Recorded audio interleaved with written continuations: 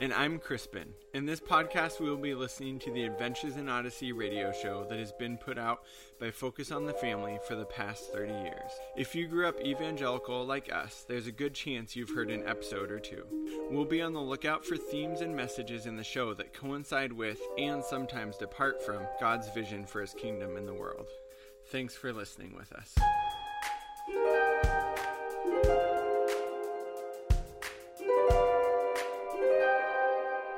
So today we're talking about BTV Compassion, which I totally misinformed you earlier today. Okay. BTV stands for Bible TV, and it is a television program hosted by Bernard Walton in Odyssey, but there's like 12 episodes. I thought there was only like 2. Okay, well, let's back way the heck up here. Okay. Crispin, you're just jumping in. Hi, everyone.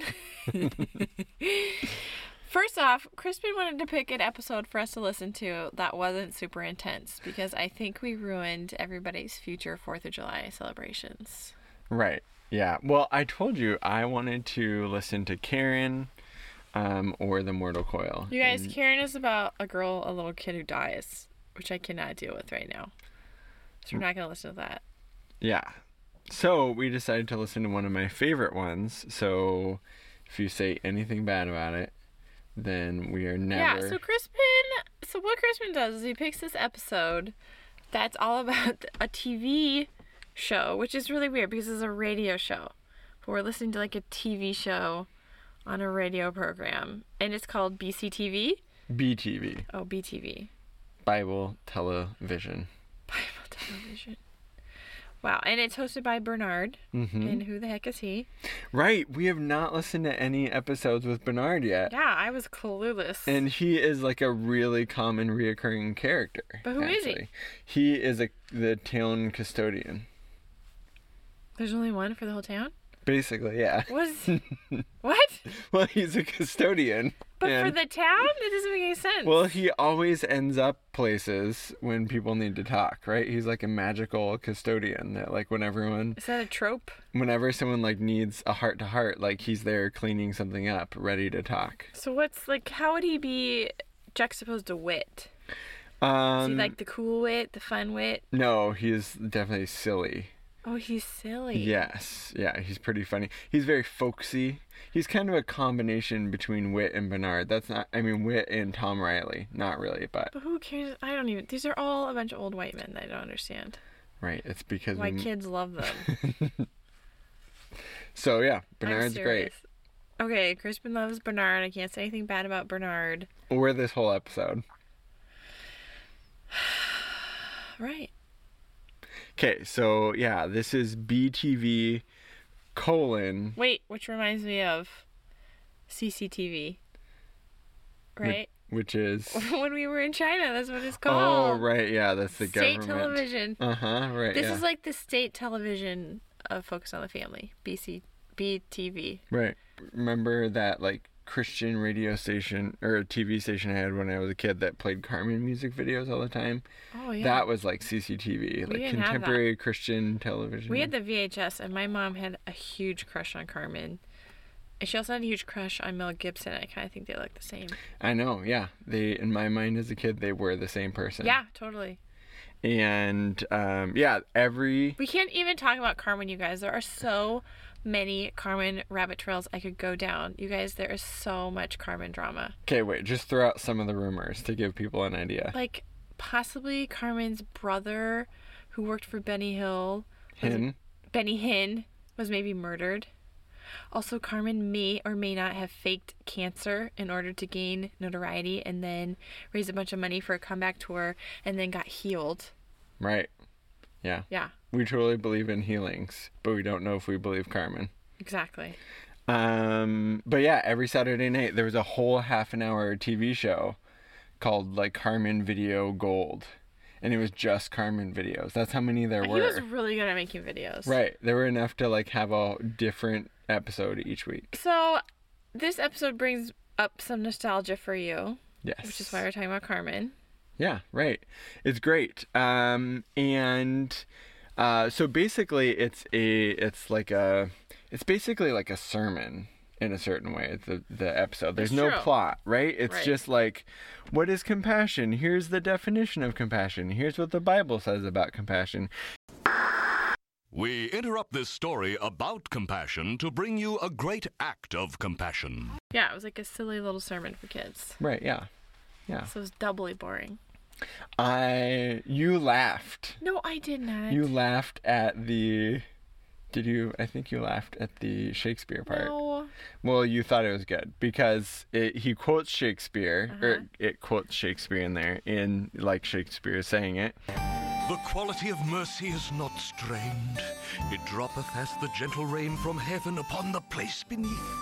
It is twice blessed. It blesseth him that gives and him that takes. I could tell that you were thinking, like, this is ridiculous. But then he makes a comment about how Shakespeare is not, like, someone that's not very clear and hard to follow. William Shakespeare wasn't the clearest guy in the world. And then I laughed, supposedly. Right, when he says, "Wilt thou pluck out my beard and blow it in thine face?" Wilt thou pluck out mine beard and blow it in my face? I resenteth thou thine insinuation, Poppinger. Yeah, you see what I mean. See? Oh my gosh, you guys, Crispin is such a nerd, and he loves, like, these voice actors, and he loves, like, the silly sound effects and all of that stuff. It's just like, you know, we've been listening to all these Adventures in Odyssey, and it's just, like, dwindled my love for Adventures in Odyssey to... like just deep disappointment. What's wrong with me? Why do I think it's this kind of silly? But also, our daughter doesn't like it that much. Right. It's true. So it's not for everyone. I was like, I think the sweet spot is like 10-year-old boys. Maybe. Sensitive 10-year-old boys. Very sensitive. This episode did creep me out as a kid. Why? Because when Jesus comes back, well, first of all, Jesus in the dream creeped me out for some reason. Oh, because his voice is so lame. Marty, look out your window tomorrow, and you shall see me. I have real issues with how Jesus talks in these episodes. And then at the end, when he comes back in the dream, it's like the woman's voice and Jesus' voice at the same time saying, Oh, I like that. It is I. It is I. That's like Catholic. Everybody's one and the same and together, and I like that. Right. Anywho, this thing was all about compassion, and like Bernard or whoever just kept saying over and over again, like, why do we need to be compassionate to people? And I mean, actually, it's a good thought experiment. What is compassion? How would you define it? Why are we compassionate? Yeah, and I guess like the examples they used were fine, but I don't think it means to like feel sorry for somebody. Right. Well, it says to feel sorry for someone and a desire to alleviate their suffering. Did they say that? Well, alleviate something.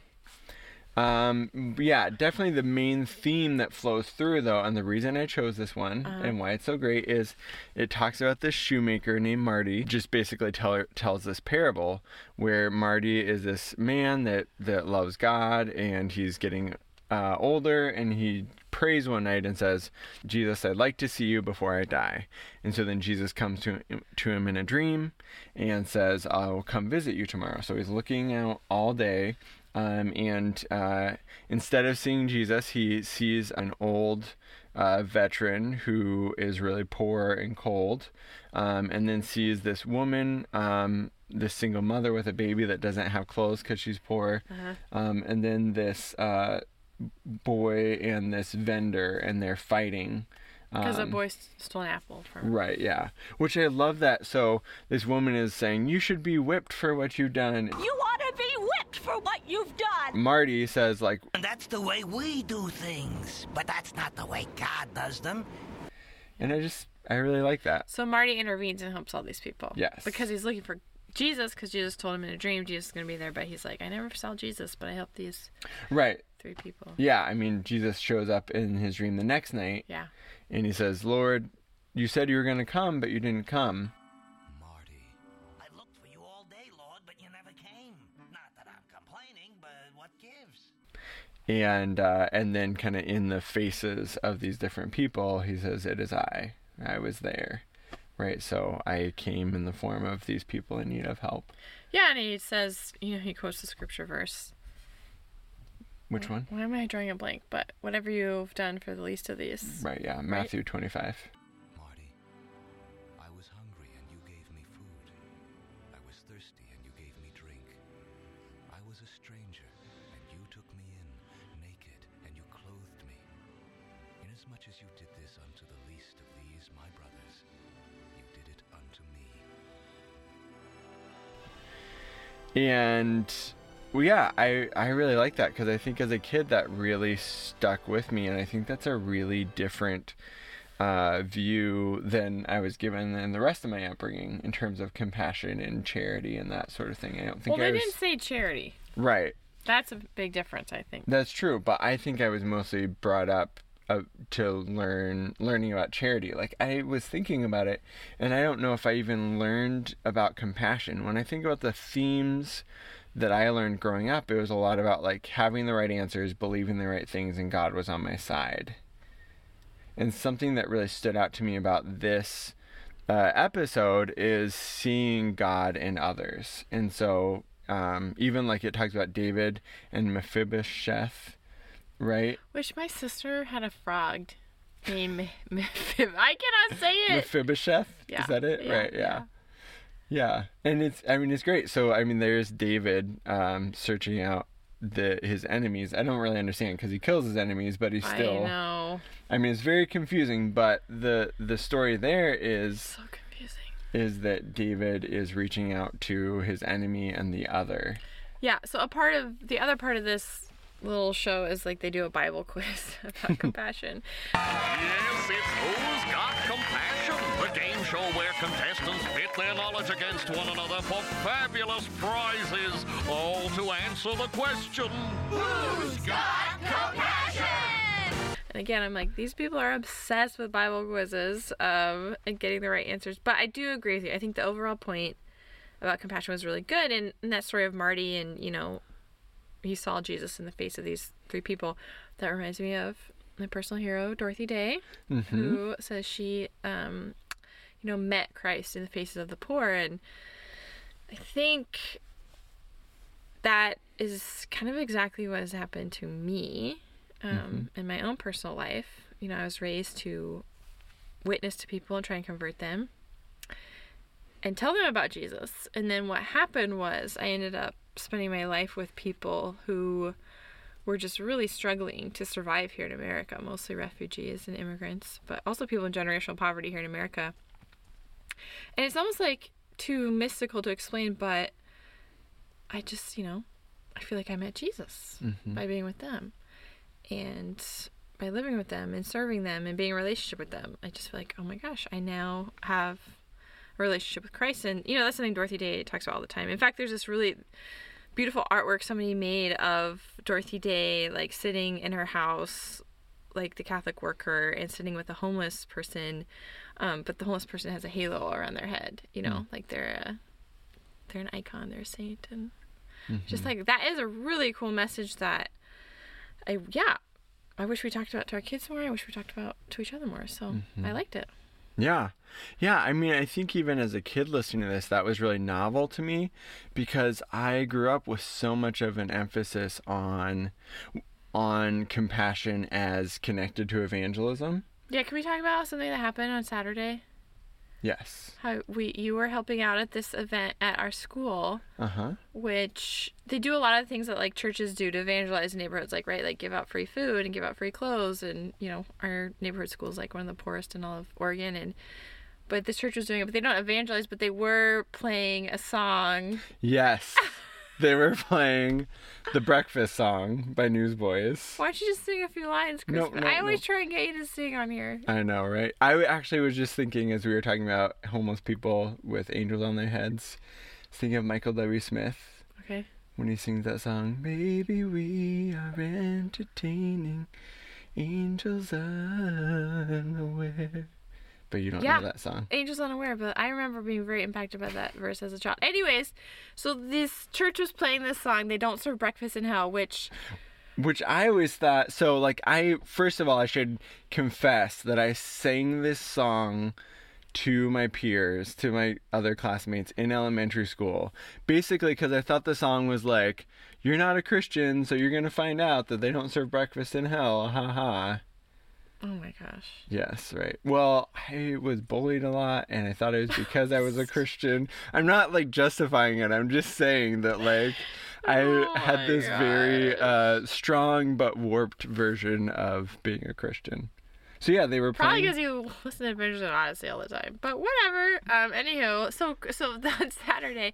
So this song, for those of you who don't know, you should just Google it. Was it called The Breakfast Song by Newsboys? I think so. Breakfast Song or Breakfast Club, but I'm pretty sure Breakfast Song. It is about something having to do with... Well, it basically goes, when the toast is burned and all the milk is turned and Captain Crunch is waving farewell, when the big one finds you, may the song remind you that they don't serve breakfast in hell. So it all comes down to, like, if you've prayed the prayer, or else you're going to be cast into, a pit of everlasting, eternal torment. By the big one who's exactly. coming to find you. That sounds super awesome. So, they're playing this song at the park, and you turned it off. Yes. Which I was like, that's awesome. I'm like, I'm not going to play the song in this public place with a lot of kids that need to just know that God loves them and adores them. I don't know why I was talking about that, but... Oh, because you're talking about how you were growing up. Right, and I think that was really novel to me. Hearing this episode as a kid, what was really novel was we're compassionate because Jesus is compassionate. And by being compassionate, we can encounter Jesus, which is really different than we're compassionate because we want people to become Christians, which sadly is like still a really common theme that I hear in circles is like, well, we want to do good things. We want to help people, but that's because we want to, spread the gospel. And I don't necessarily want to separate those things, but it's really disturbing to me that people do not want to be compassionate if it doesn't mean that people are going to accept the theological views that they have.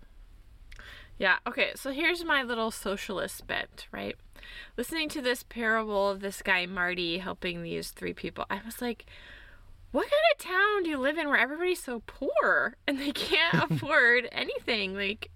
rent or clothes or food or and even like the last story about the little boy who steals the apple from the lady and she's like, let's whip him, and he's like, I'm the sole provider for my mom and my sisters, and I'm the only provider for my mother and sister. Without me they'll starve. Well, that serves you and them right.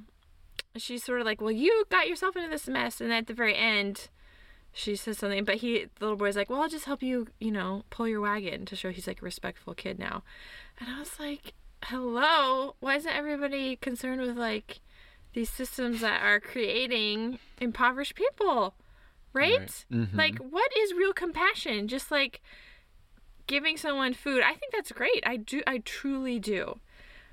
But when we were in this organization Interchange that lives and works among the urban poor, like I think the founder John Hayes was the one who said, like, the story of the Good Samaritan, like after you've helped 8, 9, 10 Samaritans, you start asking yourself the question, like, where are all these robbers coming from? Like, after you do this for a while, you have to start thinking about the systems that create people in such need and in need of compassion. And so I think that's kind of where we have come to. Mm-hmm. Again, like, I love compassion. I love helping people. But I feel like if you're really involved in the lives of people, pretty quickly you're going to come to a place where you have to start thinking about how to change systems. Mm-hmm. Right. Does that make sense? And of course, this did not address that in any way, shape, or form. That's true.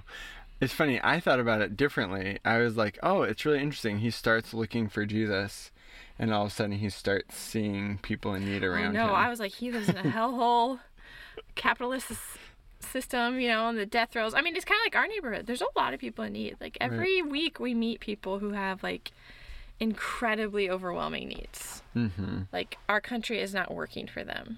Right. And nobody cares. That's how it feels like to me. Just real talk. And of course, I can't help but think about, the people who created these episodes doing this whole thing about compassion, where the Republican Party is now known for having, some of the least compassionate policies ever. Mm-hmm. This healthcare bill, like all this stuff, like there's 10 states now, I guess, saying they're going to sue, like, the United States government if they don't repeal DACA, like, which is, helping kids whose parents came here undocumented be able to go to college, things like that.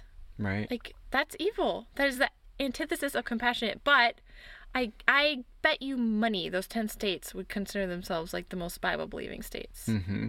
Because I know Texas is the one Yeah. spearheading it. So how do we get to this place where we do teach our kids about compassion, and then we end up being the proponents to ensure systems that create such inequality and such need? Well, I think what was really different about this episode, like I said before, is like focusing on others in terms of those that are different than us. So not like people in our in-group or in our family. And I actually think that a lot of what I grew up with, I can't speak for everyone, but what I grew up with was a lot of like, you take care of your family, you take care of other church members, you take care of people around you. You don't reach out into other areas. Mm-hmm.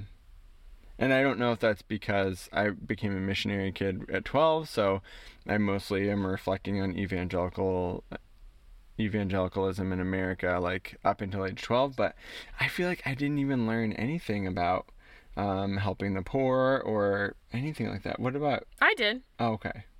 Yeah, I think it was always a part of our family is being aware of that. Like, a Thanksgiving or two, we helped out at a homeless shelter, and I don't know. My dad was a pastor, and we always had people at our church who were really in need emotionally or materially, and, always had post-homeless people, and, so I feel like that was definitely a reality in my life, and it was actually quite normalized, which is cool because I think that's also what we're doing for our kids too. Like, I was thinking about how would we talk to our daughter about this episode. I brought it up a few times with her. Like, she doesn't know her friends are poor yet, but I think that day is coming. I overheard her in the car the other day. She was like, we were in my mom's car, and she was watching like a DVD because they have a fancy car, and she was saying something to her cousin like, it's really not good to be rich. And I was like, oh my gosh, yes! Like, I was like, swooped around and like looking at her. But she was talking to her cousin. She's like, because if you're rich, then like all the robbers would come to your house and steal your stuff. I was like, oh, okay, that's like not exactly how I would say it, but it was kind of a fascinating peek into her little mind about like why it's not good to be rich. But I think she does have this general sense of like, if people are poor and there's people who have more than they need, there's something wrong here, which I'm like, yeah, kids get it. And in America, we are trained as we grow up to not listen to our childlike innocence, the kingdom of Godness in ourselves, and we're trained to start to justify why there is need that exists side by side with great wealth. And I think inequality, it just continues to grow and grow and grow, and we try and keep justifying it, but deep down, I think this kind of Christ-like compassion makes it, it just makes it excruciating to live in this kind of unequal society. Right, yeah. I don't know. It's excruciating for me. This morning, at church, our pastor talked about the parable of the workers, where they get, they all start at different times during the day, but all get paid the same. And he was just saying, this is what the kingdom of God is like. The anti-capitalist. Right, parable. yeah, right. Where people are given based on the generosity of the employer in this parable, but also based on their need, right? So, I mean, these are day workers. They're people that are hired for that day. Obviously, they're standing out because they need that money to be able to survive for that day. And so I really like that reflection of like they were given not what they earned, but what they needed. And that is what the kingdom is like. Yeah, it's a hard parable. Even for me, like, I want to be someone who's compassionate, but there's something in me that's like, you get what you deserve. you know, like, I think that's just a part of being American, and I worked hard to try and follow God, you know, like, I should deserve something from God, and it's just crazy that is not how God works at all. And I think it can be liberating, like, if we can lay aside the fact that we think we've earned anything. And it's interesting, even, again, going back to thinking about what compassion is. I think for me, and I've talked about this on the podcast before, compassion is rooted in empathy, and I just am always imagining what life is like for people and imagining that it could be me and mine. And I think that's gone a long way towards strengthening compassion in my own life. Just doing simple thought experiments, like, you know, I hang out with a bunch of refugees. What would it be like if I could never come back to Oregon, see my family, have my kids get a good education? Like, what would that be like? And yeah, just taking the time to do these thought experiments, I think, can go a long way. But yeah, I guess I overall liked where this episode was going, and we all need to think about ways to help our kids grow in compassion and help ourselves too. Right, yeah. So Yeah. I have nothing to rant about. It's boring. I know. I thought it was a really sweet episode, which I appreciated. And I think kind of planted some roots in me as a kid to better understand compassion. So we got to get a more intense episode soon. I guess so. Right. Well, we're finished for today, but thank you guys so much for listening, for sending recommendations, for tweeting at us. You guys are awesome. This has been an episode of the Prophetic Imagination Station. Check us out on SoundCloud or iTunes, and stay tuned for weekly discussions.